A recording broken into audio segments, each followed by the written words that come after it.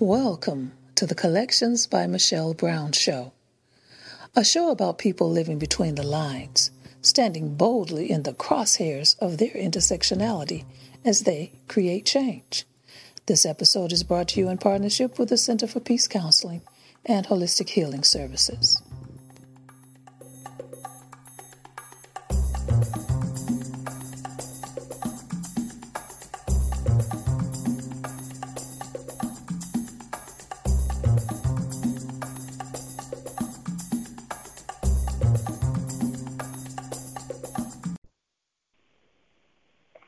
Well, I'm here with my friend, Damon, Percy. Damon, it's always good to see you. And, I start to look at things, and I notice that I think of you as Damon, but many people call you Magic. Why are you called Magic? I'm called Magic. So I was part of the first house in Detroit, the House of Charles, and a couple of our house members, Michi Charles, who's passed away, Michi Duvall last year, and my mother Diva and my brother Jared, they called me Little Magic based on the character in The Living Color that Kim Wayans played when she was always auditioning to be on stage. And they said it because I was always happy and always joyous, and it just kind of stuck. So when I met Curtis, that's how he met me. He told me, keep that. And he said, because that way years later it'll be like, Puffy or Cher or, Madonna, typical, gay men. So, and I was just like, okay. So, and that was just, people, that's how they know me, either or. But a lot of times people don't even know my name is Damon because they just called me Magic for so long. Well, you are magical. That's how I got it. Thank you. That's interesting. That's really interesting. I love that you went to Cass Tech. I did too. Yes. I may have been there a moment or two before you, but hey, that's really kind of cool. And it's funny how those of us who are from Detroit, no matter what we've done in life, when you say you're from Detroit, you'll get back into this high school thing. I mean, I was in Chicago, and I don't know if you know Tariq Daniels, who's originally from Detroit. And he was like, he's in Austin now. And he was like, well, I went to King. And I said, well, I'm not going to hold it against you. Right. And there were other people who were there who, there's a lot of Detroit people who show up at things in Chicago. And then you went on to Wayne State. You studied journalism. Yeah. What were you going to be write that great novel, or did you see yourself, on the news, on TV, or in print? What did you see yourself doing when you got into journalism at Wayne State? So I've always written ever since I was a kid. I wrote stories and poems and, things of that nature. And then when I wanted to be an entertainment reporter. So I started in the Journalism Institute for Minorities there. I was Ruth Seymour. I was her intern. And then she just kind of helped me along the way. And I ended up working for Wayne State's newspaper, The South End. I was their entertainment reporter, then the editor. And I connected with couple, make connections in the community. So I was, doing that. You review everything. You go to every play, every movie, everything, every CD you review. And this was in the early 90s. So Black, reporters of that nature, it wasn't a lot of us, especially guys. Because I went to a premiere in Los Angeles for Star Trek and Beavis and Butthead. And it was 3 Black people out of 110 in that, all the reporters from all over the country. And in LeVar Burton and Michael Dorn, they were the Black actors in the movie. And they, pointed me out. I got my question asked. There was a room full of us. And I remember our bus had stalled. And I walked back in, and they were standing there. And they was like, man, we proud of you. We know if you need to we know how that feels. Just, don't let that deter you. And I said, I appreciate that. But I wanted to being an entertainment reporter, growing up in a household, I always loved movies and music, and I love to read. I'm still writing, novels and planning. And I have all these projects in my head because you never stop writing. You always have something you have to get out. But I spent college like being an entertainment reporter, and then I eventually, after I left Wayne State, I started working for the Clark sisters as a PR person. I was doing PR. That was the other piece. So I was doing PR. So me and Jeffrey, we started the very first online gospel website and fan club back in 2000. Wow. Yeah, I we remember, started as soon as that. you said that, I said, wait a minute, Jeffrey. You just told me about that. Yeah, we did that. We did that for, about 13, 14 years. And it was the first of its kind, and, just kind of that. And that whole thing was me us wanting to, like, actually preserve the legacy of their mother, Dr. Mattie Moss Clark. Because growing up, for me, I grew up in the Baptist church, so, all of their music and stuff, like, their mother's music was in the home, but theirs wasn't. So when I became an adult and got to Wayne State in the gospel choir and started hearing, I was like, who was that? And then I was just like, nobody really talks about them like that. I'm like, nobody's better than them. That was, our thing. And, when we look at the timing of it, it was, just several years after their mom passed, and they were just kind of trying to find contracts, it's kind of typical thing. But then learning about working with the church is a different animal, and that's a different podcast. Because, I just, you see them as the stars. I mean, they live the life that they sing about. I can say that firsthand. But, the church has so many rules and regulations and restrictions and things. And, I didn't know, I can't have a picture of a lady bigger than something on a thing because that's not promoting ministry. It's promoting whatever. And I'm just like, oh, okay, this is a record company, though. But when you're in near doors, I'm just like, child. But I've interviewed a lot of people and everything. Now, the particular thing about that is that, you couldn't let them know that you were gay. Because the entertainment industry, as writers, is homophobic. So, and there's many I had people who are in there who are gay, but it's very homophobic. Very homophobic. You just go do your interviews and stuff. But it's like if you're at, I've been to the big conferences like the Vibe Music Conferences, Quincy Jones parties, New York, all of these events. And, it's like inside they're there with each other so they can be who they want to be, but you still can't. I still can't let you know anything. Like, because then, people want to use that or however case. This is, again, early, mid-'90s. So, I would learn people, and then, people would, hit on you and all this stuff. And you're like, is this really happening? Like, oh, it is, But so writing that and then did that, and I worked for a publishing company. But I've always just kind of, written. I have a book of poetry as well. But I always wanted to write about our community. So as I was at Wayne State, I made sure to start doing that in the paper, at least have an article a week about something that was Black and gay. And then I started writing for Kick magazine at the time. That really allowed me to be freer. Allowed me to be freer. And it's just kind of like being liberated is just such a joy, but then it's like you almost get overwhelmed, like I'm actually doing this.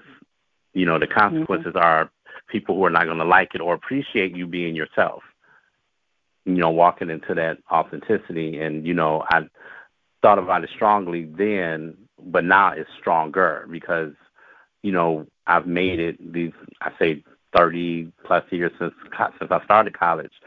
And, a lot of people are not here anymore in our community, who were, probably, Ruth Ellis, all the people. And I, think of all the people I met and spent time with, because I was going to the lesbian parties before I was going to the gay bars.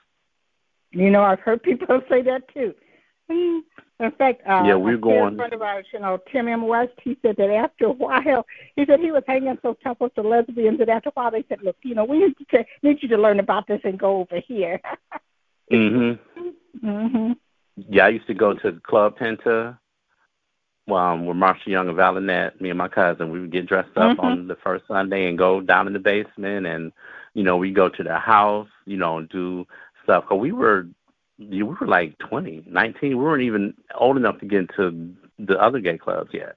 And then they took us to Splash, so it's just kind of like they kind of helped nurture that. They really, that generation always, presented themselves as, just kind of poised and dressed and, all of that stuff. And they saw younger people and didn't, always speak about people being predatory, at that, just period. Because people look at the gay community and think that gay men and women are predators. And we're not thinking about you. We're not thinking about you. Like you said, like in your house, growing up, like you had listened to the Clark sisters, their mother, you grew up in the Baptist church. And here you were doing a lot of writing about that. Do you still feel, and I've talked to people who said like they had felt having to walk that line, that it was traumatizing, and it took them a while to recover from that. But, how did you handle it? Growing up, it was, I went to church and did everything, did all the regular church stuff. So I was kind of shielded from a lot of that until, because I would always try to pray the gay away and all of that because, my grandfather was just like, oh, my God, it's going to kill me if you're gay. And so I'm like, well, I don't know what I'm supposed to do. And I'm a kid, so I don't even know what that is. Like, you're telling a 12-year-old boy that, and he has no idea, what that is. I'm not even in puberty yet. And you talking about what I like, but when I became an adult and started going to church on my own, that's when I saw all of the men of the church being predatory. And I'm like, wait a minute, this is not supposed to happen. And as I traveled to different churches and started hearing the pastors, speak against it, and I always heard the people in the church talk about, oh, yeah, the sissies. But, you in the sissies' faces, want the gown made, you want your wig done, you want to break bread with them, you want to find out if the man that you dating is gay, so you won't get caught up. But you're going to demean this person in front of your leader to look good in front of your leader, and yeah, it is. I think the part that's really traumatizing is, my mother, she's in church. I mean, she's still, and that's her thing. And I mean, I have a church, Bishop Van, he never preached against anybody, any group or anything like that. So that's never been like that experience with him. But I've gone to church where I've been very uncomfortable. I think I've been more uncomfortable going to homegoings of the people in our community. That's been the most uncomfortable for me, when I hear the pastor saying that the reason that they're laying here is because they choose to live this way, they choose to do this, they choose to be, and the family is applauding it. And you got a group of, you got their friends, the community who love them, sitting there. Yeah. I'm just like, what? Well, so the reconciliation. Yeah, go ahead about that reconciliation. That's the reconciliation for me, like when I, as I got older, I was like, I needed to, and like I tell my mother, me and God have our own relationship. Like that has nothing to do, I told her, with you, with the church, with the world. When I'm here with me, it's me and him. Like, he made me, so he knows exactly who I am. I didn't just trip up on being who I am. I didn't decide. I'm like, who decides to be somebody that gets persecuted every day and threatened with death? And, that, so I had to reconcile that. And I'm like, well, Lord, it's me and you, like you've always said. So it's like I had to trust that instinct and trust that thing to learn to walk in my authenticity, because I realized when I was around 19 that I couldn't live a lie. That I could not live a lie. I couldn't, it's not going out and just blasting to the world before myself. I couldn't live a lie, and that's when I slowly started coming out to people, because I was like, I can't date women and ruin their lives, because women date to marry, so, and I don't need to hide behind a marriage to be protected or to, exist in the world. And, I've seen so many people do that in the church, because they're conditioned to, they want to be seen so prominently in this institution, while they're suffering in silence or driving around here at the park at 2 in the morning or 4 in the afternoon, and all of those things. I've gone to churches and been approached, just kind of like quietly, and because when I'm in church, so I'm not even thinking like, oh, that man. I might look at me like, oh, he's attractive, but I'm never in my head like, oh, let me try and figure out a way to get him. Because I'm going to church. I'm not going to disrespect. No. And they wait for you in the hallway or on the steps, and I'm like, sir, I'm trying to go eat. And right, so reconcile that, and that's how I just reconciled it with the relationship is me. Like, I don't have to be in the house in the church. If I want to go, I can go, and I don't know where to go. But the 90s was just so weird and wild, because I go to these churches and hear these pastors condemn fire and brimstone on somebody, and then I run into the same man at Northland Mall or somewhere. Didn't I see you at my church? Yeah, and I'm looking like, yeah, you did, because you talked about this stuff. Oh, well, I just gotta, do that because that's what they expect. I said, God don't expect that. I said, you tearing down his people. All of us are his people. I said, God is love. And I said it to anybody. When you go against that, you're not living, you're not even trying to learn the word. You're not even trying to get into that for yourself. You have to have a relationship with him so you can have joy and something on the inside to fight against the world. You agreeing with bitter people is not going to do that. And I had to just do that and decide every day to stand more in my truth and my authenticity and, be an example of a good person. Be an example of a person who, loves everybody and just is willing to give and help, what we learned as kids. So when people see me, they don't even nothing but the sexuality. They look at me and it's like, oh, that's Damon. It's kind of really how, it's kind of seen a lot of times, because people kind of don't think, they do think about it, but then a lot of times they don't. Because during that period I had, my early 20s, it was rough for me because I was having it bad on campus because people were, teasing me and harassing me, not putting their hands on me, but just always, making, slurs and stuff. But I just had to decide to walk through that as well. So a bunch of my high school friends, they always had my back, male and female. And I told them a couple weeks ago, we were somewhere, and, I told them, I said, you all saved me from, doing sex work, getting addicted. I said, because you showed me that you loved me. I said, a lot of people are not as lucky as me to have people on that side to, hold them up. I said, we're 50 now. I said, I didn't think I was going to make it to 30. Based on that. One of the things that you mentioned, and we had talked before we got into this conversation about a mutual friend of ours, Curtis Lipscomb, who most people, this generation know him as, LGBT Detroit. But back in the day, there was Kick, the magazine. How important was it for you to find Kick?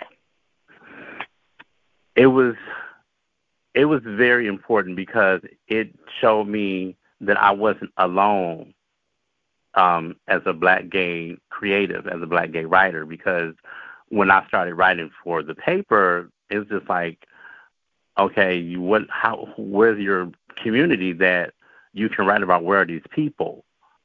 And when I met Curtis, he was like, "Oh, you're a writer." He was like, I've just started a magazine." And I was like, "Oh, okay." In my mind, a Black Gay magazine. I was like, "How are we gonna get that out?"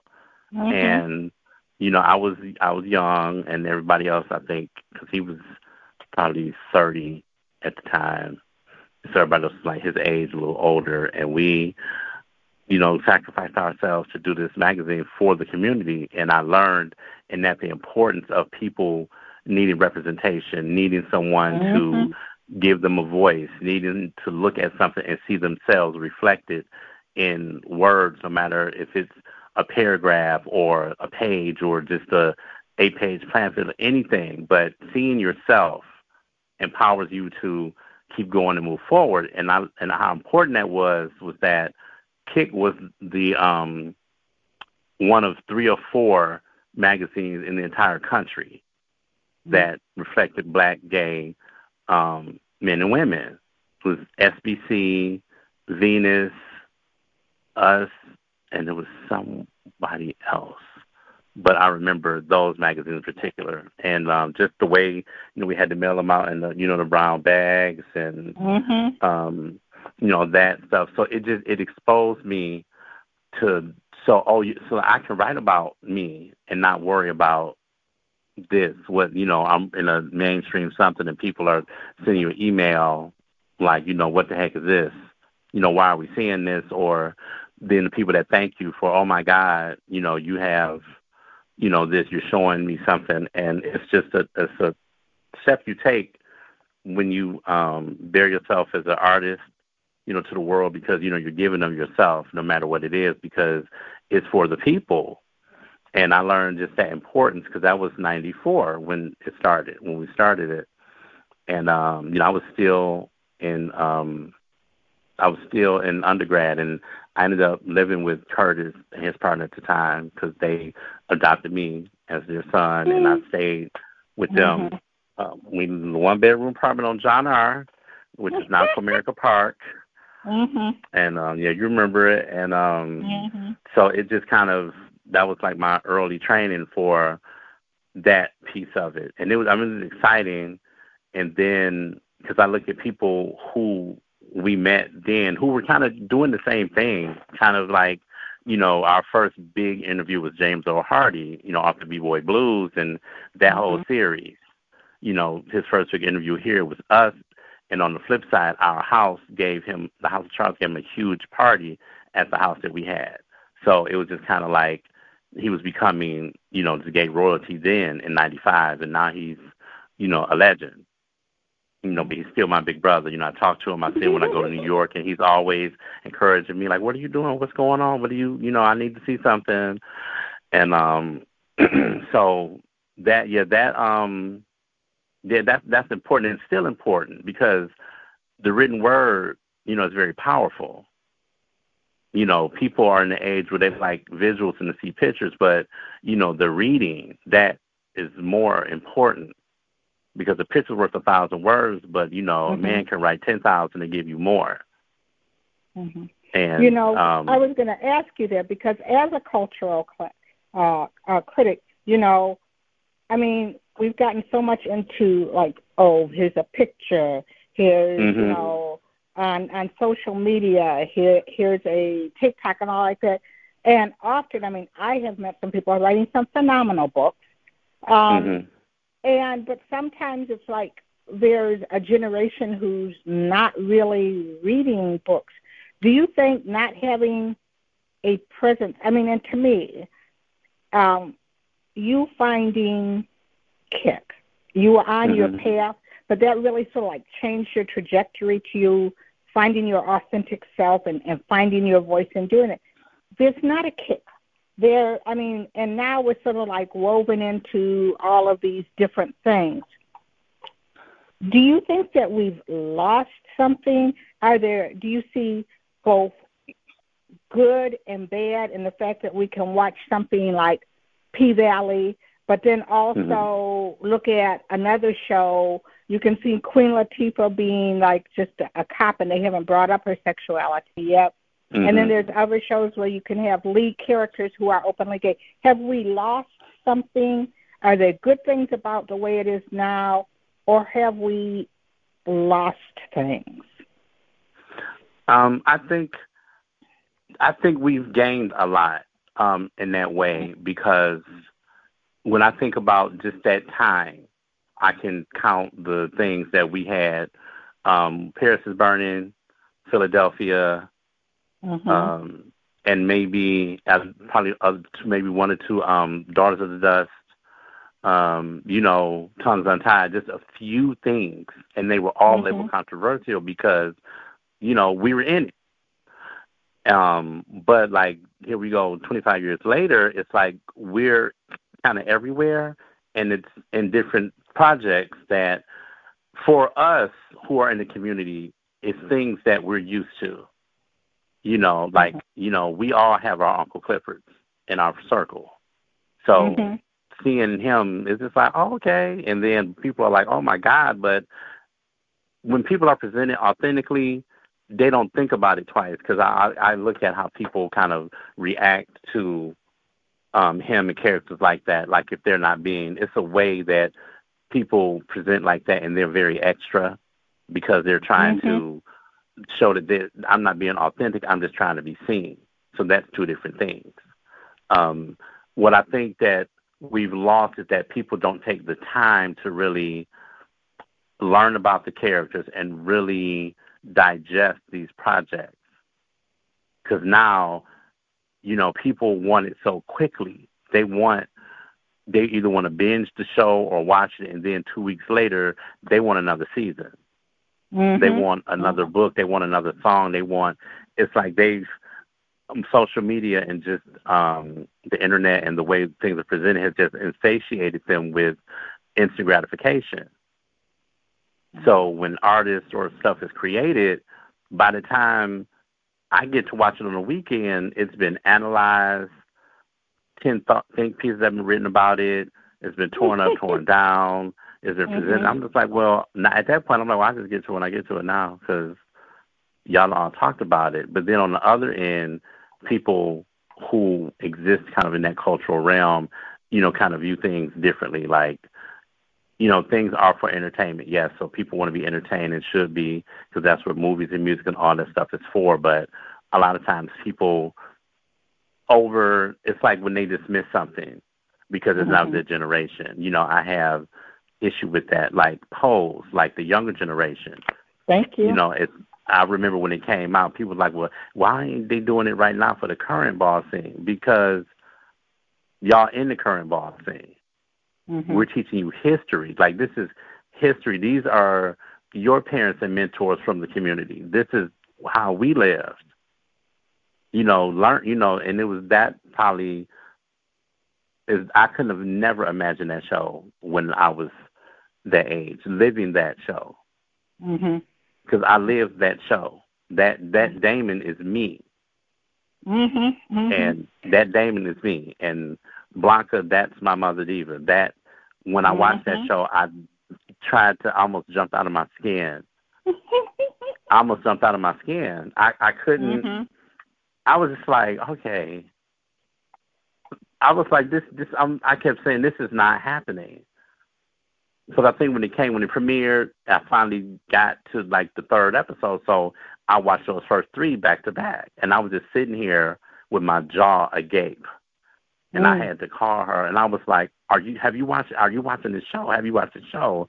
And she was like, yes. And she said, that's when we lived over in the project. I'm like, yeah. She was like, she said, the same way I got you. She said, oh my God. But to your point, I think we've lost the people take for granted how we got to this point with all of these things. People just act like this stuff has always been here, and they dismiss it. They don't support it enough and that's how we don't have more than 2 seasons of something, more than one season, because you're so busy arguing the character and, dogging it down and not watching it, that we can't get the other 2/3 of the community who need it. But you people this generation takes for granted that all this stuff is being here because they don't have to go research nothing. They can just type in Google and find anything that we had to fight for, work for, get beat down for. You can just type right in Google and pull it up instead of being out in the streets, with the people and understand that, 20 years ago, this wouldn't have been a show on TV. 10 years ago, really just on prime time. Anything, and even the amount of books. I'm looking at books that are unread because that's what we do, sitting on my shelf right now. But I was it was an online publication called Sapiens Magazine that existed from like 2004 to like 2007, and I was their book editor. And I didn't even know that many books by Black gay authors existed. Once I started getting books to my home, and I was like, who? And in my head, nobody's promoting this. I mean, the books, the authors do it as a selfless job because they need to write it. But it's like they're not getting a big tour or campaign. It's like they're, doing this on their own. Or if they're doing it out of publishing houses, their budget is so low, they can't go anywhere. But people take for granted that that's always been the case. Now that's what we've lost the urgency to appreciate the works being created. We lost the urgency to appreciate, what it is, we need to keep alive and that we need to, hold dear to ourselves, because a lot of these people who, did this, they're gone. The 80s took these people, and the early took these people. So, there's no Essex, there's no Marlon Riggs, James Baldwin, all these people, Audre Lorde, all these people who inspired the writers like our age, my age. And we have, it's, a few sites, I can't even think of it, Jesus. It's a site that does it. Darian Aaron, he had The Conjuring. It's like a website, but he does these. He just got an award for his work. And he writes the stuff. So it's kind of like we've lost people taking time to appreciate what we have, what we've done, and to really sit down and do it. They're smart and they can create you a website and all this other stuff, but when you want to sit down and talk to them about, certain works and all of that stuff, some of them aren't, susceptible to it. But Damon, we're going to take a quick break, allow people to stretch their legs, and we'll get right back because this part of your conversation is so interesting, and I have some questions for you. So we'll be right back. Okay.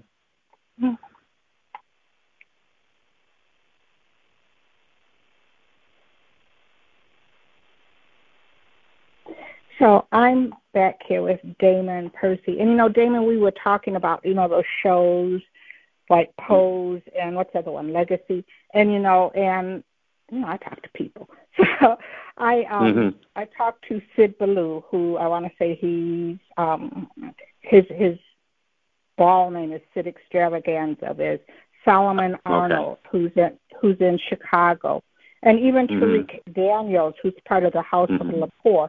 But he was originally from Detroit, and he wrote a book about his days being a young person in the ballroom scene. What is it called? No Bond So Strong. And how, like you said, the things that people went through, like he was saying, like that was a family, the family that took him in, that nourished him. Each one of these people I've talked to, that's family. And but then Tariq got an award, and in part for something else that he's doing, but he does the HIV peer support. But the person who was giving him an award, they said, he does that ballroom stuff, and they had looked into it and saw like the family, the supporting each other, that it was more. And they said, I just thought it was, they saw it as entertainment because, and this was someone who was gay, because they had said, I never really got into it. And I just watched like Pose and this other one, and I just thought it was entertainment. But it's more than that. And I'm going, yeah, Do you find that part of the history, how important is it that part of history? I mean, because we've done a whole bunch of things to survive as gay people, as black gay people, from ballroom, from all that. How important is it? And I know this is a project that I want you to talk about that history. I mean, I've had young lesbians when marriage came out who didn't understand that Ruth Ellis had been in a relationship, good, bad, but that we've had LGBT people who've been in relationships for a long time when they couldn't call it marriage and they had to keep it hidden. How important is it for us to preserve and share this legacy? Wow. Very. The most important. And going back to what they were saying about Pose and Legendary and people not understanding the family aspect is something I always tell people over and over again, that it's family. Like, people like, well, I'm not down with that mother and father. No, it's not for everybody. Like, people have been saved and taken off the street, and when you step into the gay community, that is an entirely different animal. And if you by yourself sometimes, you're not gonna make it. You're not gonna make it as a young person because there are so many things coming against you, and you need, again, a reflection of yourself. Like my family, they hadn't put me out or anything, but I was just, to the world, I was young. I was just didn't know anything, naive on that front, and coming into the community, I was just like, oh wow, and I got taken in. We were in the house, and then like soon after, very soon, Diva was like, I'm your mother, and I was like, what is that? And when she explained it to me, I said, okay, so we all became family, and 30 years later, we're still family.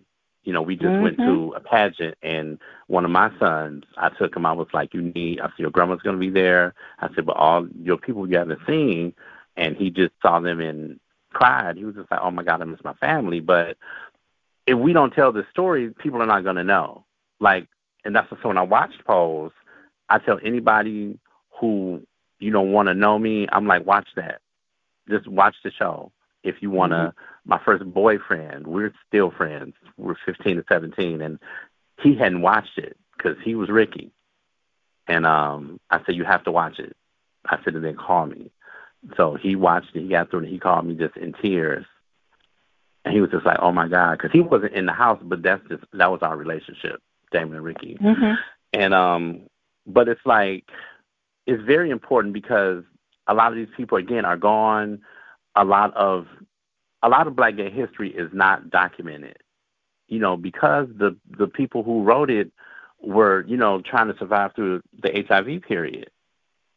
So they didn't come out on the other side to say, this is where we are, where it looks like, they gave their last breath to the movement to have their stuff documented. And it's very important because people don't want Black people's history to exist, first of all.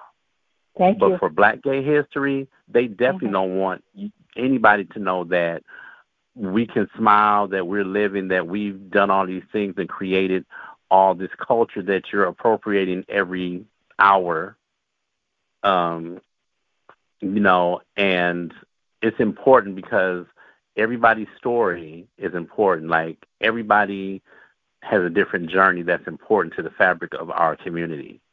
And those stories need to be told and preserved. I always tell people that the reason that we don't have a lot of stuff is because Black people are always in survival mode. So you're not thinking about, oh, let me keep this stuff, let me keep these flyers, let me, if not, we didn't have cell phones. So you can just take 50 pictures in 2 minutes, And so a lot of people lost photographs and stuff, and, moving, and talk about when people pass away and their families ravage their belongings and just dump that entire piece of their life out in the trash. so you never know that person existed in that realm. And the history is important. It's so important. It's just, as I've gotten, I think the last decade, it really became more clear to me to, start, because I always keep a lot of stuff, pictures and flyers, and that's why always have taken so many pictures. I like my friends. I like the moments. I don't let it interrupt the moments, but I want to keep that. And just like even, like you met me, had a high top, barely a mustache, sitting on the couch in John R. Just watching you all, be these thriving adults in the community, and I was like, oh, I can be that, and it's okay. When I first went to Robert Tate's house, and it was a holiday party, and you all were there, and I said, oh, just met me, and Kurt's like, this is my son, with Chris Verdon, and, I got a suit, and I'm just walking around, and everybody was just, I was like, oh, wow, this is like everyday people. Like, they're just like me. It's not, y'all like, I'm coming from work, or we doing this and that, and, I never got, like, in y'all faces because you were the adults, like that, adult, like, so I just kind of stayed away, not away, but off to the side, because I had my friends and, my people. Just like when I was with y'all, it was like, almost I'm going to see my aunts and my uncles. That's how I told Cornelius. I'm like, that's what y'all were, because a lot of times I was the only young person in the room, because I would be with Curtis. And just being with him also magnified, the need for preserving the history of, because when I look back on all the things that we've done as KIC, LGBT Detroit, and I'm just like, this stuff is nowhere. Like, if I go online, you won't find anything about Gospel and Soul, or, the early picnics, or Lady Chablis coming, the women y'all doing stuff in the community and having these big, gorgeous events, in the yard, that type of thing. And, but it's like, so the people who are writing these shows now, they're kind of thinking like I'm thinking, like, and the sad thing is that so many people tell them, no, nobody wants to see that. Why are we doing this? But then once it goes beyond, it's like, oh, we know you weren't behind it the whole time. Because again, it's a thankless job. But the history is important, because when people leave, their stories go with them. Their stories go. And especially when you talk about representation matters. And, we have a lot of generations, but sometimes if you don't tell that story, I bet you there are people, in fact, I had someone laughing just over the weekend because my mother grew up in the North End, and so did Ruth Ellis. And we used to have the Detroit Women's Coffee House. And one time I was so proud that Ruth Ellis, who was like the mother of our community, was there, and my biological mother came. So they started talking about the things in the North End, places that they both recognized and all like that. And Ruth jokingly said to my mother, if I'd known you had lived in the North End, I might have looked at you, And my mother jokingly said, you know what, if I knew you had lived in the North End, I might have let you chase me. And it was like, but they were right there in that neighborhood. They had that. I mean, they talked about all these different things that happened in the North End, which was history. But the fact, like, and afterwards I was talking to my mother. I said, well, did you know about gay people? And she said, no, that was something that we didn't talk about.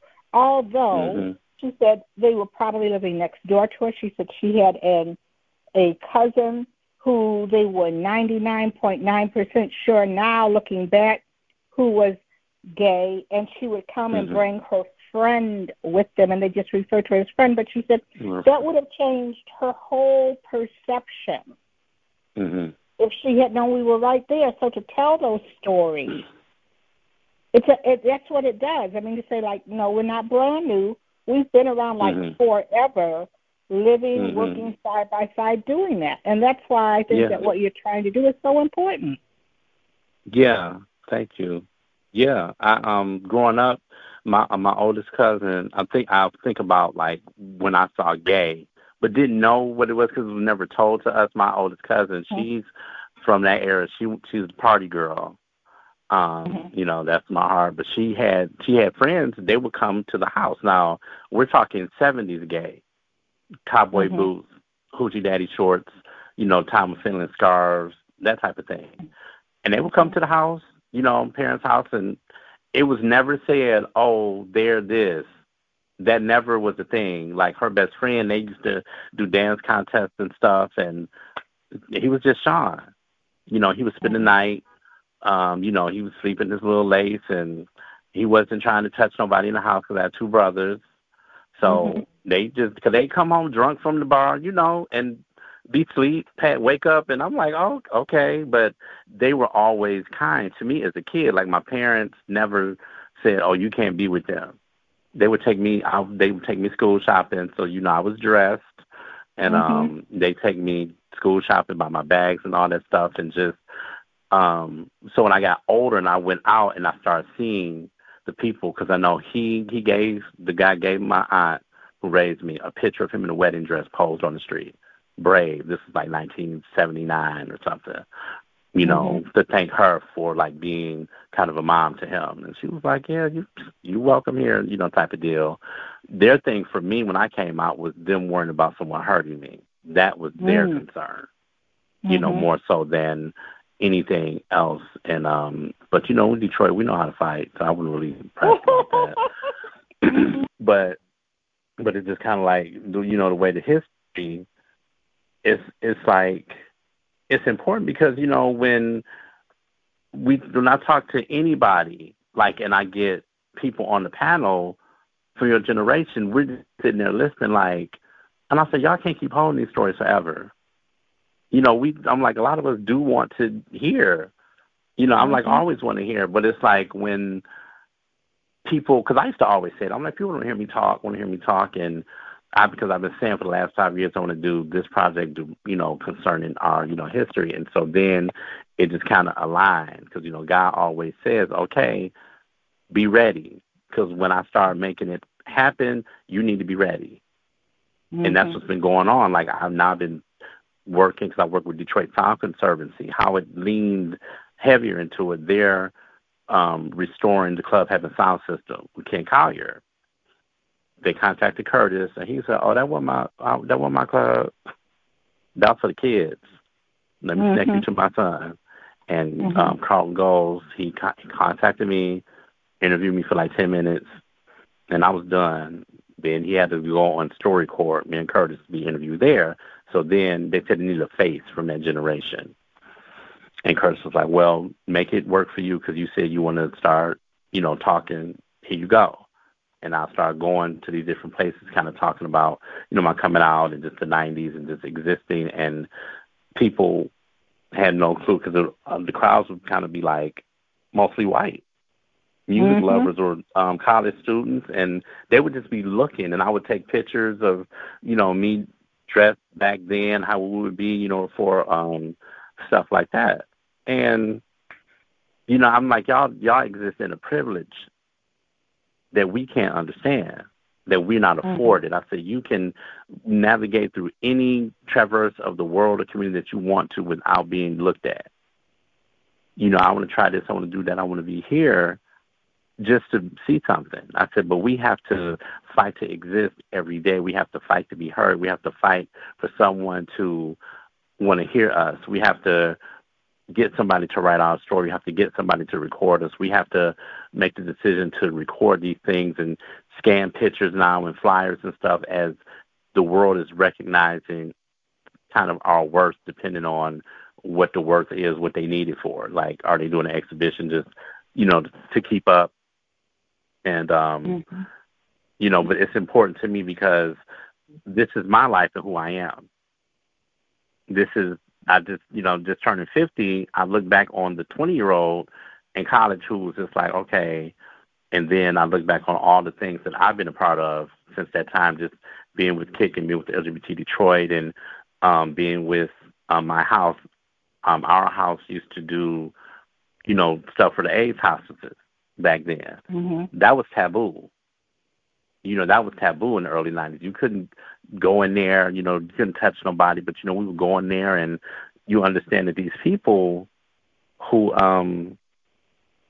they were left alone to die by their families, these Christians, because they didn't want the church to know. And you brought it upon yourself. So these people are in agony. They laugh. They want to see somebody who they love. Sometimes there'll always be one sibling or something, but it's just I could never imagine just that abandonment, and that always haunts me because I think now about those people whose stories are, just with the ancestors. And I just want to work to make them proud. One of the most powerful memories I have of Renee McCoy, I know that she was dealing with hospice for people who had AIDS, and she had this pager on. And we were going into something that was kind of fun, and she had shown up, and she was on her way in the door, and her pager went off. And she said, I've got to go. And people were like, well, you don't know. And she said, no, because most of these people who she saw, they had no biological family there with them, and it was important to her that she was there. Like you said, she heard these stories from them. She sat with them. And, I mean, and I know people who've never met Renee McCoy or her history in Detroit, but it was like, I will always remember how moved I was, what a powerful image that was. And if you don't have your family, you don't have someone to tell these stories to talk about, what you went through or what your dreams, your hopes, how lonely, what a horrible way. And I know that, who is it, Tim Retzloff, like he has this great history, but they're mostly white people.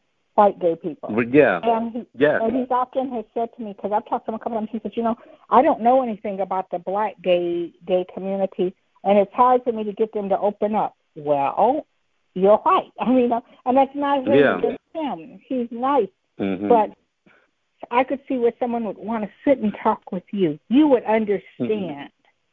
Yeah.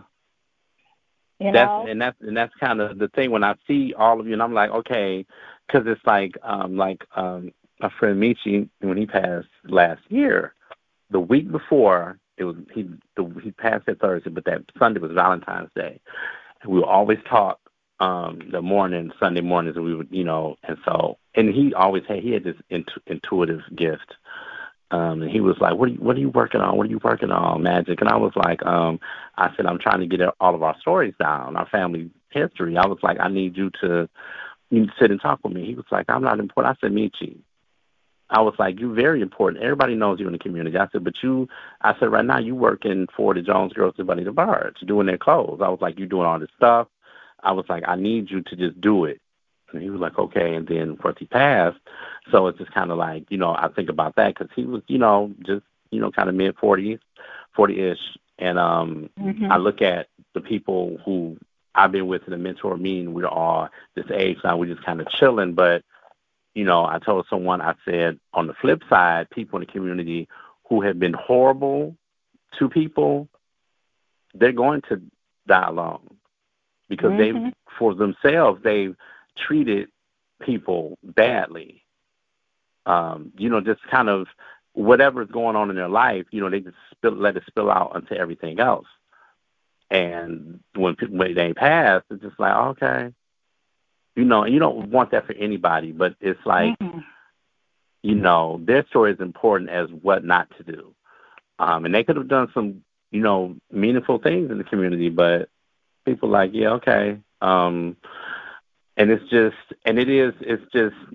sometimes it's overwhelming because it's like, but as I started, I didn't realize how many people actually wanted to tell their story.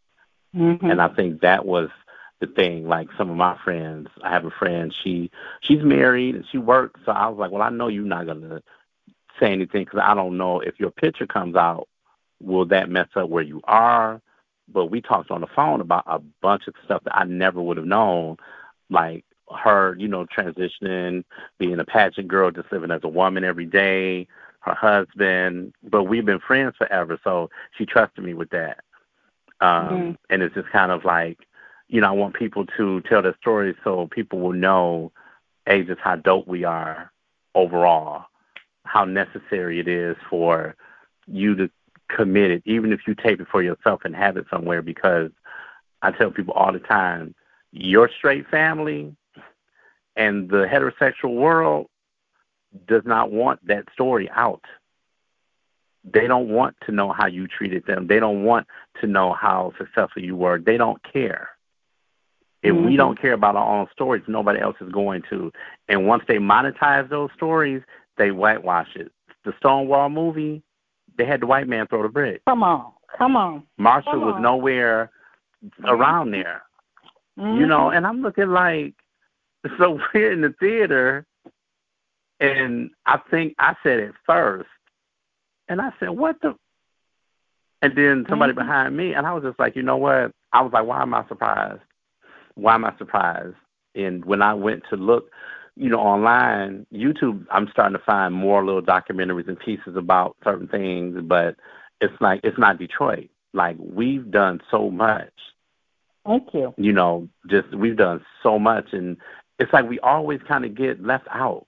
Like, even with, you know, I was so happy because on the show Legendary, we had a bunch of the Detroit kids on there from different houses who live here and work here. But, you know, they went on the show, did their thing, and, you know, came back home because that's what Detroit do. It's almost like we're never fazed by it. We don't let it like, oh, yeah, you know, I'm on this show and you need to see me like this, you know. But when they come home, they just out there like, what's up, Aunt? I'm like, hey, you back? They're like, yeah, you want to drink? Oh, okay. You know, and so it's just kind of like when I see gay stories being told, and when they do become black, they're telling their story from their city, which is great, and that's what has to happen because we don't live in a silo where it's just like, but it's like for Detroit, I don't see enough of it, you know, even because I said I'm going to launch a site in October, Black LGBT, you know, History Month, because it's, you know, it's necessary, and it's just like everybody, and I know everybody's not going to or has to, but it's like if you're in the community, your story is important. I mean, even if you're just a man or woman living day to day, because how did you just get to that point? Like, you own your identity. Like, what does that look like for you? Like, what does that look like? Like, I always decided that I wanted to be an example for the younger people in the community. Like, I was lucky. Like, I was lucky. You know, I was able to go sit up under y'all, just kind of listen, be groomed, be told stuff, and, you know, have that part of that. And then I had this other world, you know, the club world in my house, and that we all were creative and everything, and just kind of eased into, you know, my own life and just started seeing younger people needing someone. And I was like, I know I'm not about to do this. Because I was always saying, I don't want to be nobody's parent. I always tell Diva, she was like, it's going to happen. She said, watch, this is one day you're going to see somebody like I saw you, and you're just going to take them. She said, when people need you, she said, you can't tell them no like that. And especially if it's a young person or even an older person who, you know, it's so many stories like they haven't come out until they were 30 or 40, and they don't have anybody to talk to or, you know, kind of guide them. You know, I have a couple of my children in the community. They're that. You know, they're older, but they still like 22. And I just be looking, but you don't know what their journey is. Like, how did they get here? Some people stuck in church, you know, all the time, and that's always the thing too. And it's like learning yourself and kind of unlearning the things that make you unhappy to find that grounding and the authenticity. You find that when you go look and find stories about people who look like you, who've experienced the same things, who are saying the thing in your head, like how they made that jump from being a scared person to just living every day happy. Because you don't have to be out painting the rainbows and fighting. It's enough of us fighting, but we all need to fight for our stories. But if I'm fighting hard so you can just go to the plant and come home and just be happy being you, then that's cool. instead of being scared. I hope that, especially because, everywhere, I'm surprised at different places that I go, and there's people who are from Detroit, and, they're claiming they're talking about what they're doing where they are now, but they have a history in Detroit. And I hope that a lot of them are able to contact you and do it. Because I was telling somebody, I was in Chicago right after the Woodward caught fire, and there were so many people who were there from all different places. Many of them had a story about either they'd been in Detroit, and that's where the first fire they went to. They visited Detroit, and they went to, and there was an older gentleman who was talking about, I was in Detroit, how he had grown up in Detroit.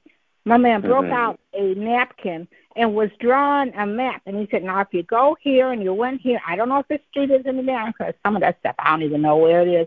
But he was drawing a history of these places to where they went when he was here in Detroit and young. It was that was a history, and he had left. And the thing that was so crazy was, there was somebody else who was there, the young man I was telling you about, who was getting acknowledged for the work he's doing in Austin.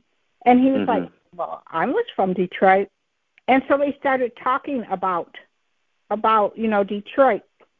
And it's we need to know about this. It's great that you moved on and you're doing great things, but that's history. So I hope that you're able to not only capture the people here, but some of the ones who had left, come on back. And, hey, Renee McCoy out there in, Seattle, come on back. Renee, got a history that she needs to sit down and talk to you about. And, I can think of other people, and there's another couple, was it Marlon Brown and his partner Danny. Like they said, no matter where they go, periodically they have to come back and get their Detroit fix. Yeah, Marlon was just here 2 weeks ago. We went to dinner. We went out to dinner, and I told him about this. And he was like, yeah, I was on there. He said, I remember when Danny was on there. I remember when he was on there. But Marlon, I've known Marlon for forever. But that's he's like one of my brothers. But it's like him, and I wanted to look like Oprah's Masterclass, that series that she had. I wanted to be like that because I want us to be presented like that. And even if I do it audio, but I feel like I want to get these stories because one of my birthday gifts, one of my ex-partners bought me a whole podcast set. Oh, wow. For my birthday, the microphones, the MP3, all of that stuff. It came in the mail, and I kept. You're supposed to do this, Yes, because I had bought a key light, I bought the ring light, and I was like, okay, and I hadn't opened it yet, and I bought the little the Facebook portal because Amazon Prime Day I was getting my life, so it was on sale, and I said, let me buy that, and I'm like, my birthday month, I'm gonna take it today, rearrange my home office so I can make it look like I want to look. So this box came because he kept saying, he was like, did it come yet? And I was like, well, no. He said, well, I said, why are you sending something to UPS like Amazon? He's like, just look for the box. So the other morning, he video chatted me, and I opened the box, and I looked at it, and I was like, he was like, well, you said that you done. I said, what, did you go on my list? He was like, no. He said, we've been talking about it. He was like, and it's time. He was like, you keep saying, October's coming up, Other History Month. You got this list of people. He was like, you need to go ahead. He was like, you don't have to buy that now. You got the microphone. You got the sound thing, all of that. I'll help you set it up. You got your light. I was like, okay. And I was like, you know what? Yeah. So that, that really impressed upon me that, people will support you in what you're doing. If, because they're not going to, a lot of people, they can't do it. That's not their thing. Right. And, so even the people like the entertainers in the community that I look at and I'm like, I need to get y'all stuff before y'all go kind of the thing. Cause I want to, like April Summers, she's been around, her and Edie Franklin, because I want to do something with them, the older entertainers. I was talking to D'Angela Shannon, and the people, I was asking her, what does she think about me setting up a panel discussion with like Edie and April and Nikki Stevens and the people who started in the 70s. Like, How are y'all doing that? It's always in my head. I'm always like, as a writer, in my head, like, how did you even decide I'm going to do this then? Like, before Stonewall. Like, you started when Stonewall was coming around, so you already were creating in your head this person. But I just, it's just important. It's just everybody, because I don't want nobody to tell my story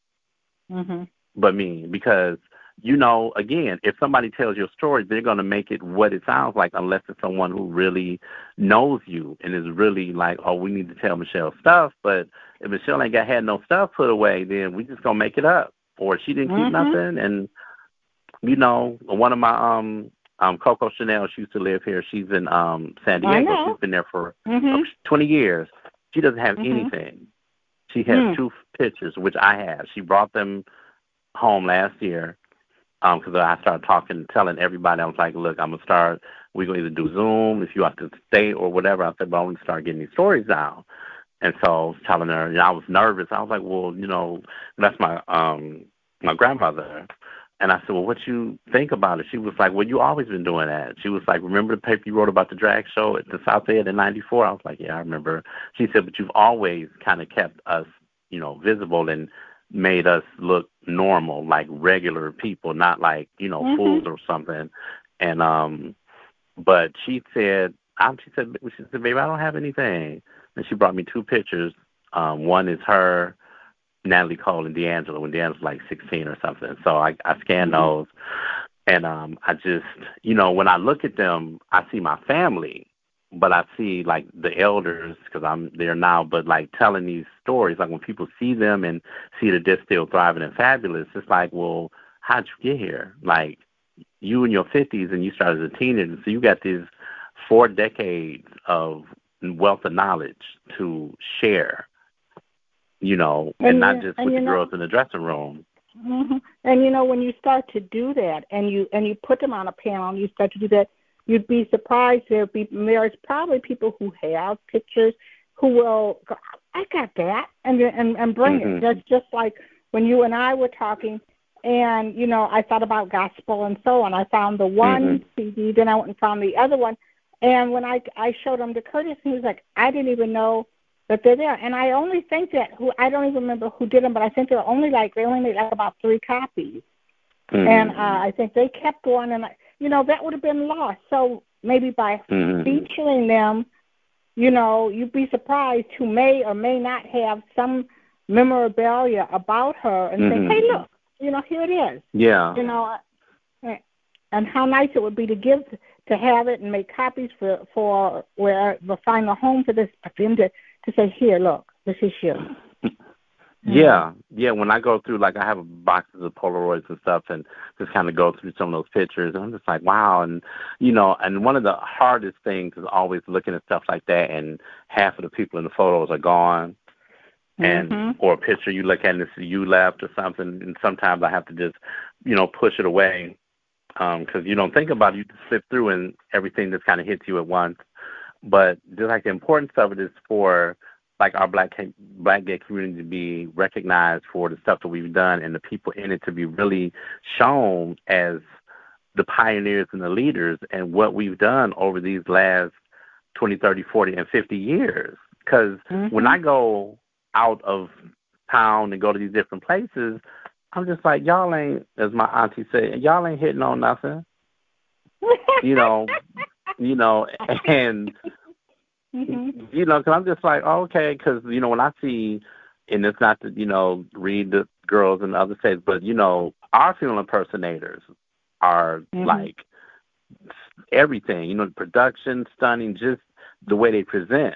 And then when I go to other cities, I'm just like, oh, okay, me and my best friend be like, oh, okay.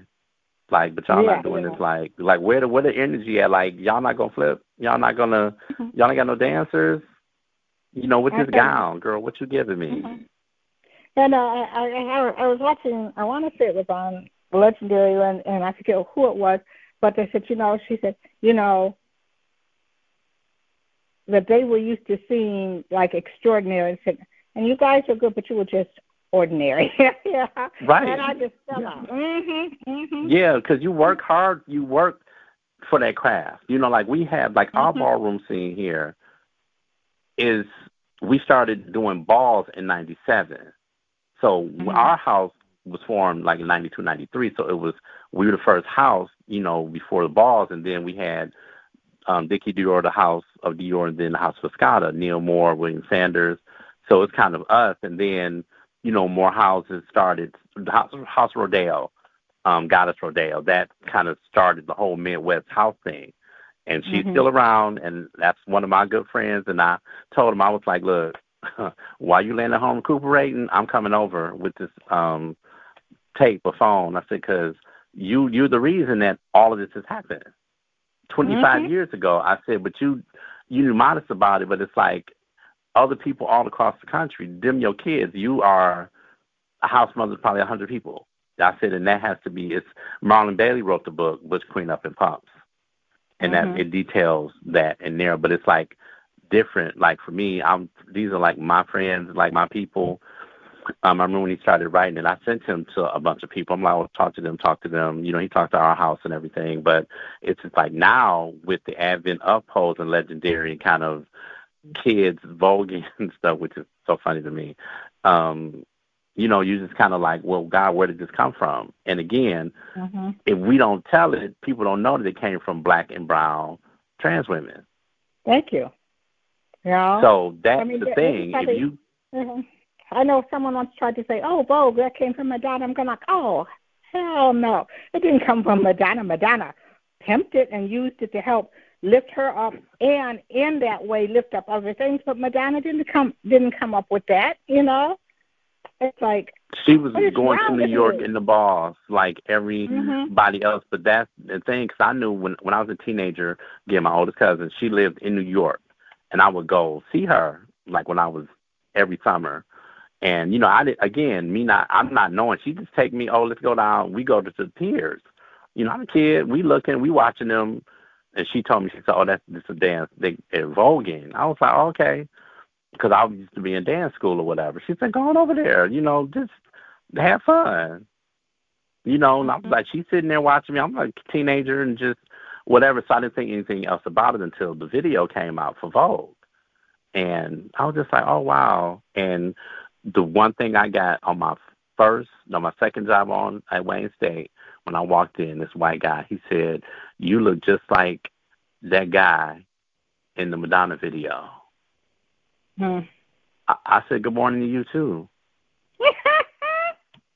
I'm like, I haven't even met you. I just walked in and started working. And that's, and he said it, and I was just like, okay, whatever. That's how y'all identify us. It's the only reference point he had for, I guess, him thinking that I was, gay or whatever. But it's just, again, knowing the history, knowing, why houses started here, or why, why you doing these collections, why people are doing the stuff that they're doing, like the full truth history, like all the churches, like here. I know when I went to New York, because Bishop Joseph Tolton is one of my very good friends. And I remember he told me that he was going to start a church, and this was in 96. I was like, what? He was working in is it Archbishop Jones, not Zachary Jones? But at the time, he was just the elder of the church, his church, and I met him. Then I was like 23, 24. So connecting to all these people, but, they're important. But then we have, Reverend McCoy, I remember Full Truth, all of that stuff when it started. But, like, nobody talks about that. Nobody I know it's stuff around in Reverend McCarroll. Just kind of like, I got the clips of the bios and stuff, from between the lines. But that's just 2 paragraphs about, a person like for us. That's not even the stuff that we need. Like, I keep them because they're the reference points, but it's just like I got pictures with Reverend McCarroll just hanging out over, Mr. Tate's house and my Teresa and Corey's, just kind of being in the community, just as a man, just talking about, him, working in the church, and just, you hear these things, and then you look up and you're like, oh my God, this person has been gone for 20 years, 15 years. Like, who remembers him? Who knows this person? Like, that we speak your name is very, very real. Mhm. Mhm. You know, and it's like sometimes you can't get to. Sometimes it's be a lot because the energy comes at me, and I'm just like, oh wait, because when I was getting ready to call you, I was like, okay, don't y'all not in the house. I don't hear nothing falling over. So my energy's strong, so I got on like one of my crystals. But when I heard, I was like, so we're not about to do this. I was like, I just need the energy for a minute so I can go talk to Miss Michelle. Like, and but because I run into people. I ran into a man, a trans man, that creating change in 2019. I was with Ashton Woods, and he told me, he looked at me, and he was like, you're a griot. And I was like, he said, you're a griot, you're a storyteller, you're called to tell stories. I said, okay. Never met him, and just walked in the room, and he just sat up in the bed and started giving me this reading. Just about, he was like, people will come to you and tell you the stories. He said, you have to preserve your story, their stories. Just, you have a good intention for it. He was like, it'll pay off. It will. Just, and I'm looking at Ashton like, what is going on? He was like, we came here to get some food. Right. And that's him. so I went to so when it came, I went to Curtis, and I was like, I want to be the archival historian for here.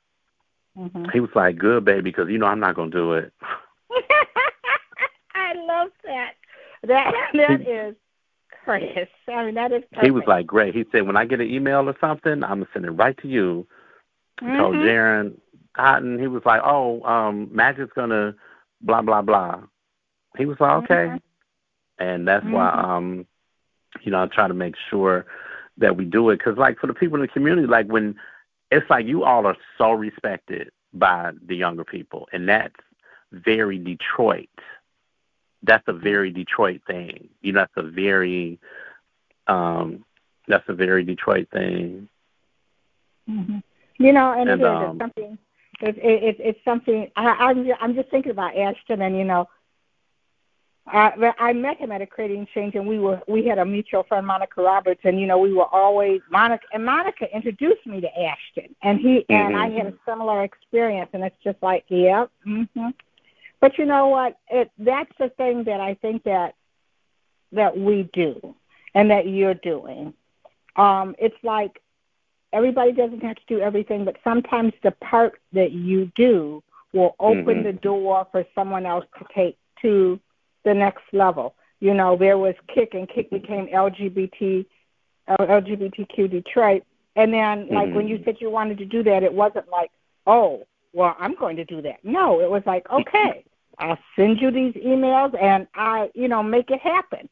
And that's how we can do it. Everybody does, you don't have to find everything, because there's pieces of our history are everywhere, but we have to connect. We just have to connect,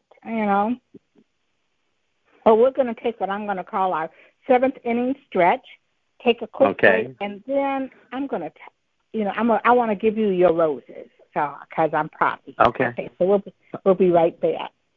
Okay.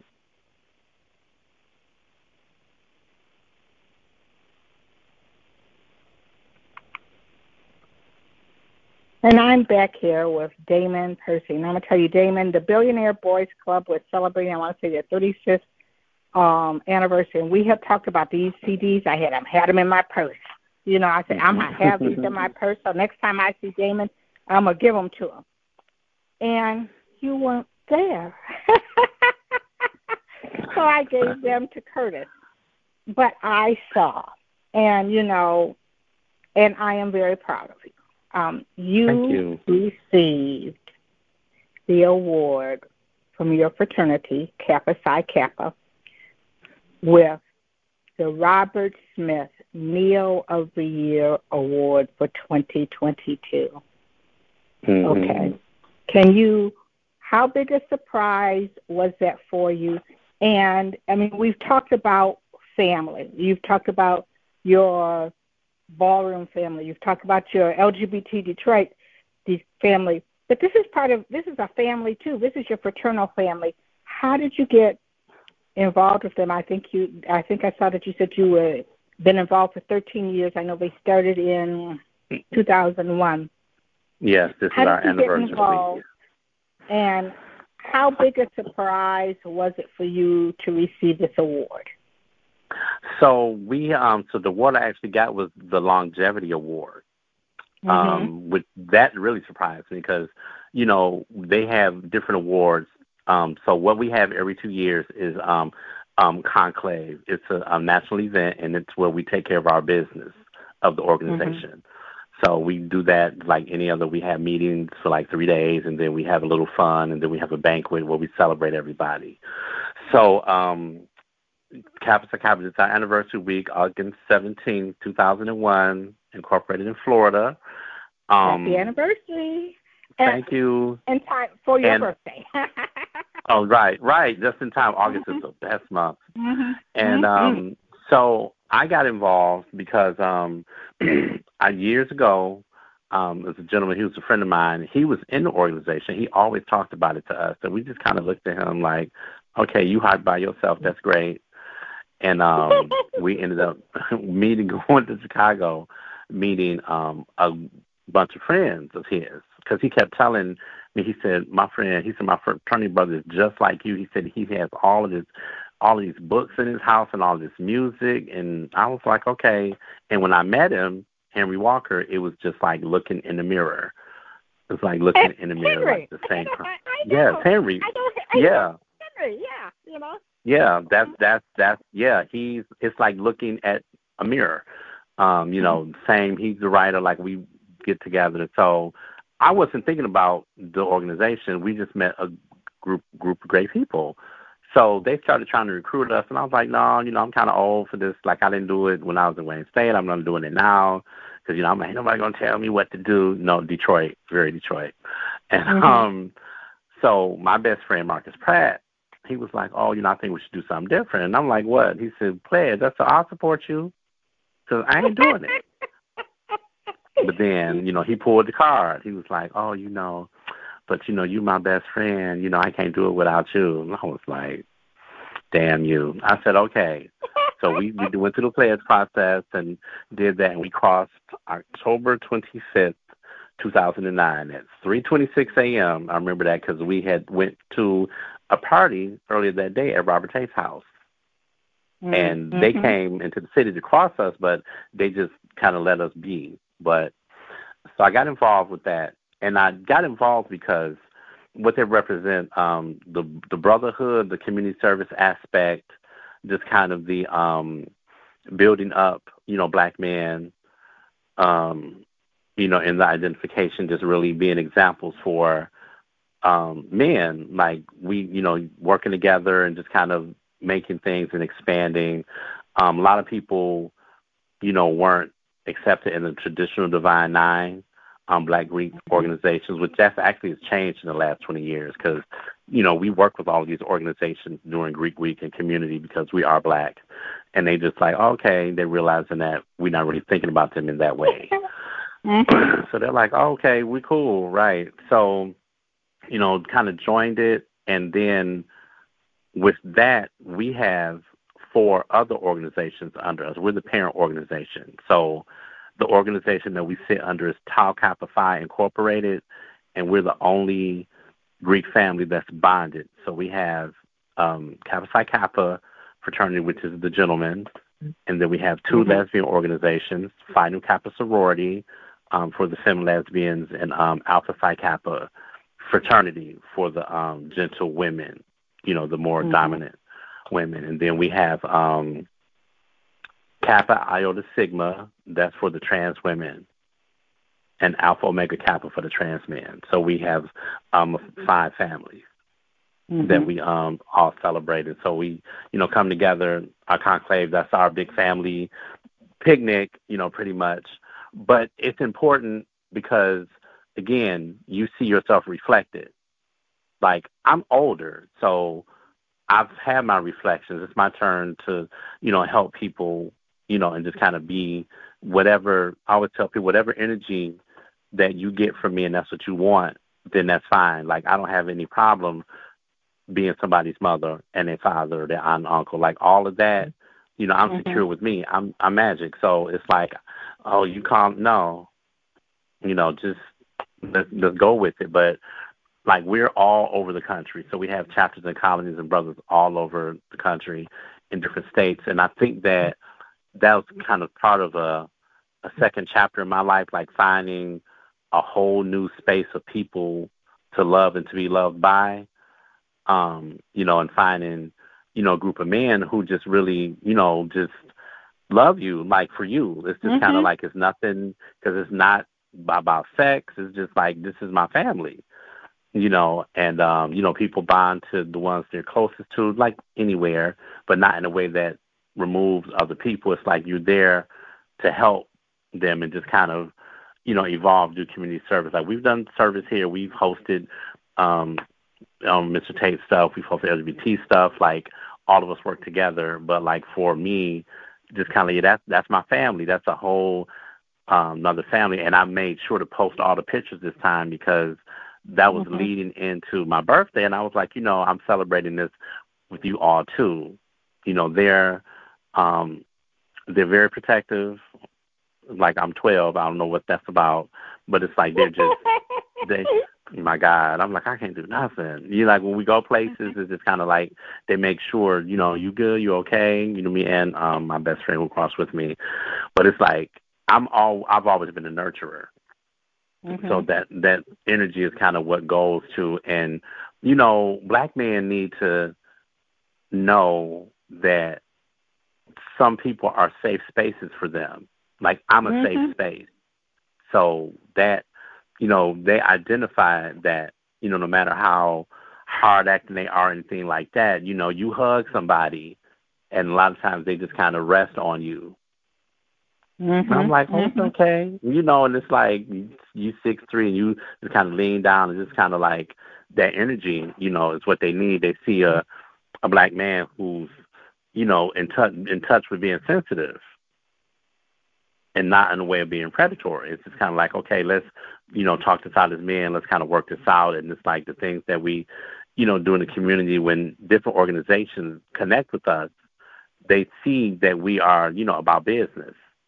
That we're really here to do whatever the work it is that needs to be done and just kind of, expand, the gifts that we bring, to the organization, because people come in already, kind of talented and shining.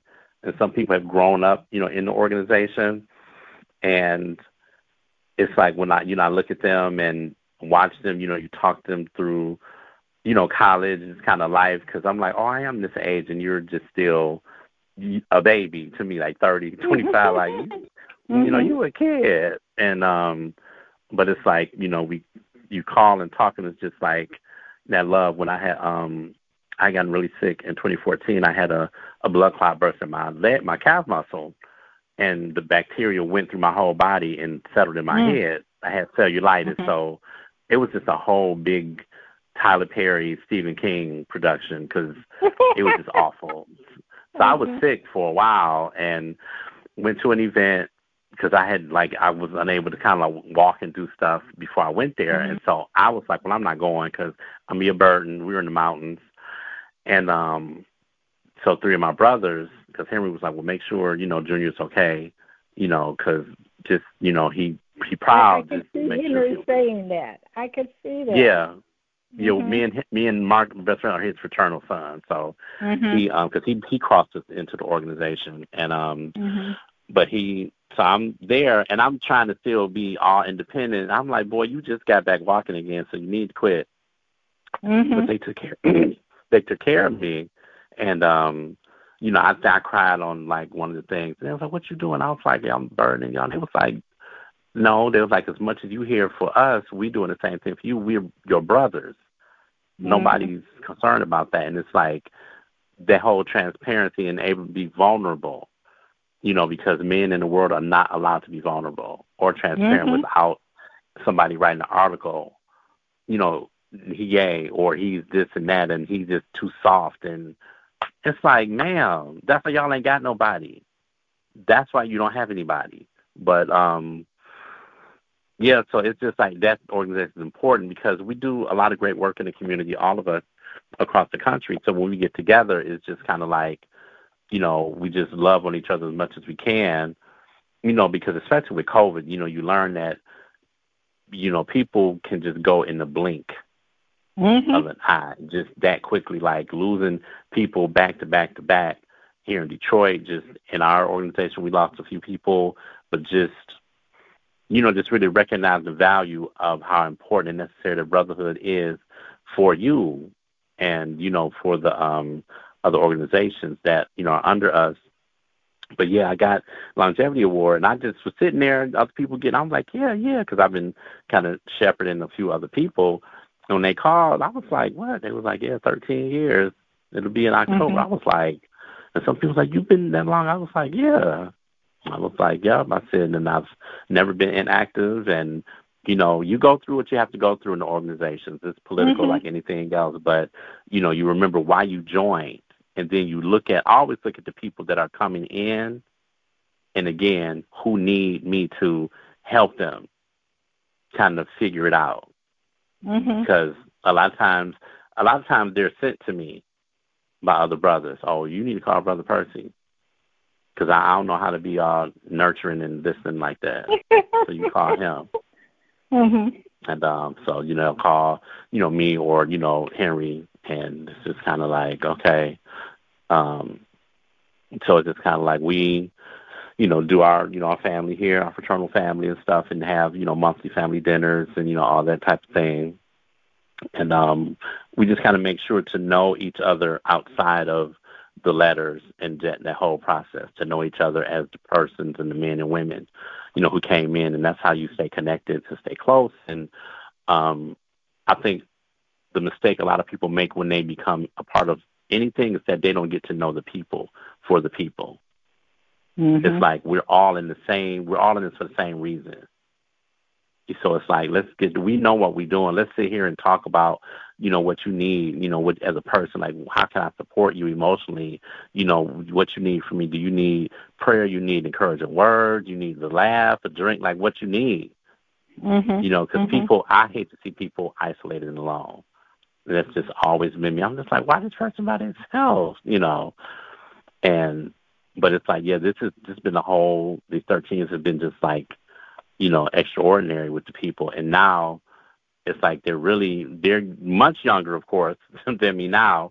But it's like they come and they find me and it's, unk this, unk that, or, whatever the case is. I mean, I'm somebody TT or whatever. It don't matter. But it's like they're safe. They're safe. They feel safe. And, it's my job to always, again, and telling the stories to make sure that they know how they got to the place. One of my brothers, Brother Richard Hervey, he's into law. And he lives in the Bay Area. So when we went to San Francisco, he took me. So I took him on a tour, and I explained who Sylvester was, Mr. Castro, and because he was asking about Harvey Milk, like, who was this person? So I was like, oh, you need to know because you in the law. That's the first, they got murals everywhere in San Francisco of him. And so I took him to the HRC store.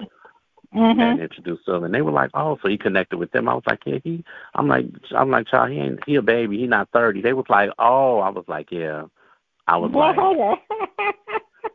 "No," I'm like, I stopped teaching him. I said, "You don't know." That I had to do the gay tour guide in New York for them, for the fraternity brothers. I was like, "Y'all don't know." I was like, "Oh my God!" I was like, "I forgot y'all young." I'm like, "Come on, let's hit it." I'm like, "That's the Buster Marshall P. Johnson. This is, blah, blah, blah, this Stonewall." And we walked all through there. I was coming here since I was a kid. I said, but it's like, you all need to know these are people that fought and got treated like this and killed. So we can stand out here hugging each other and holding hands on Christopher Street.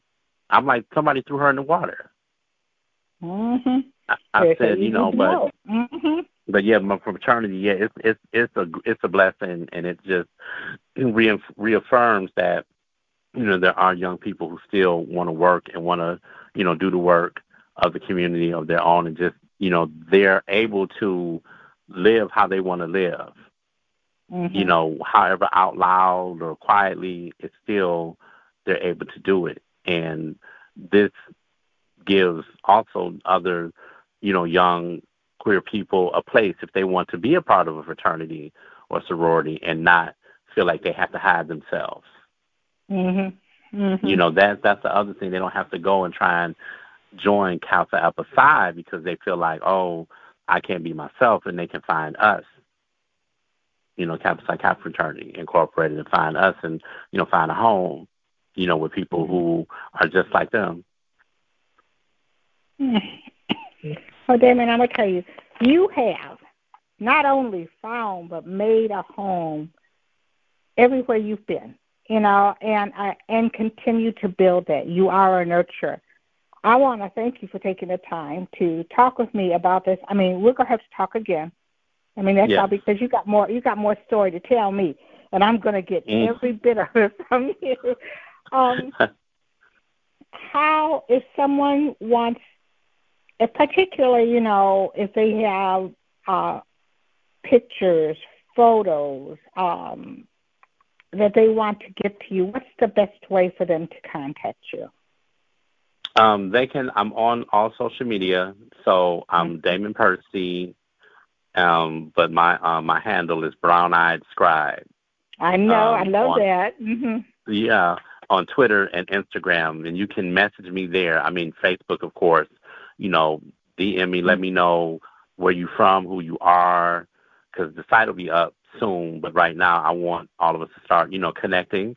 Hit me up, inbox me, let me know what you got, what you're doing, because everybody got a little photo or a box of pictures or flyers or tapes or something, or magazines that we want to try and get as much, as we can, to start really piecing us together, like making a big quilt, a big digital quilt somewhere, and start doing exhibitions in different cities, because I think that that's the other piece. Like, there are not enough shows detailing what we do. Like, I've done several here. I've worked with the Detroit Historical Museum. They helped do my first one at LGBT Detroit, and they gave me the green light to go and do these panel discussions I had with our community, and we just did an art show with photos detailing Kick Magazine, the first decade, and showcase other artists.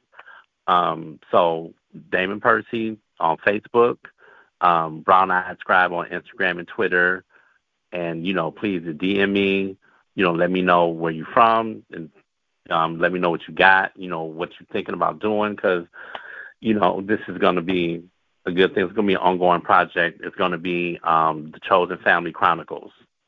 That's what it's going to be called. So, because we're all a chosen family that's connected by some story or detail or person.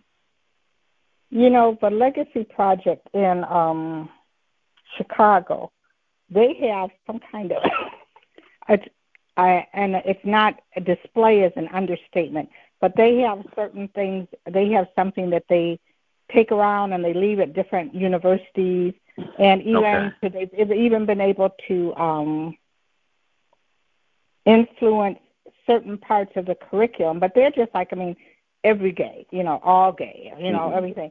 But, particularly Detroit is still a black city. They may have taken over downtown, but we still got it. We black. And I can even, thank you, to show in the schools and to do that. So, there's so many things, like I said, we are going to have more conversations, not only like this, but one-on-one. Yes. Because, I just sort of see it. I think it's going to be amazing. But, Damon, I want to thank you for tonight. Thank you. I appreciate you. Oh, well, so thank much. You, darling. I've always appreciated you and watched you kind of navigate through the things. And like I tell you, I always make mental notes of people who have done it. And you always done it like in a quiet way. And it'll be like, oh, Michelle has this event, these things. I'm like, what? Okay, let me make notes and go look at her stuff and see what she did. So yeah, I appreciate that. Well, I will talk to you very soon. I want to thank my guest, Damon Magic Percy, a self-proclaimed author, activist, cultural critic, mentor, poet, publicist, and proud sexy nerd. Damon is a Detroit original. He works as a publicist in the gospel music industry and a freelance music journalist online and in print. and is a proud member of Kappa Psi Kappa Inc. fraternity. Be sure to follow Collections by Michelle Brown Blog Radio on Facebook, Twitter, and Instagram. And let us know if you have a suggestion for a guest or topic for a future show. You can listen to this or past episodes of the show on SoundCloud, iTunes, Stitcher, or Blog Talk Radio. Join us next week when I'll introduce you to another amazing individual living between the lines, standing boldly in the crosshairs of their intersectionality and creating change, right here on Collections by Michelle Brown. Thank you for listening.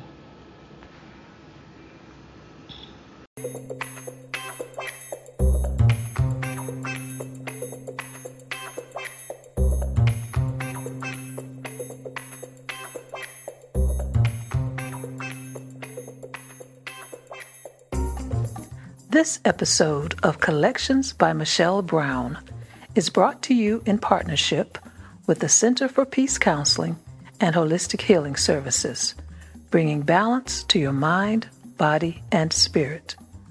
For more information or to schedule an appointment, visit the center at www.thecenterforpeacellc.com.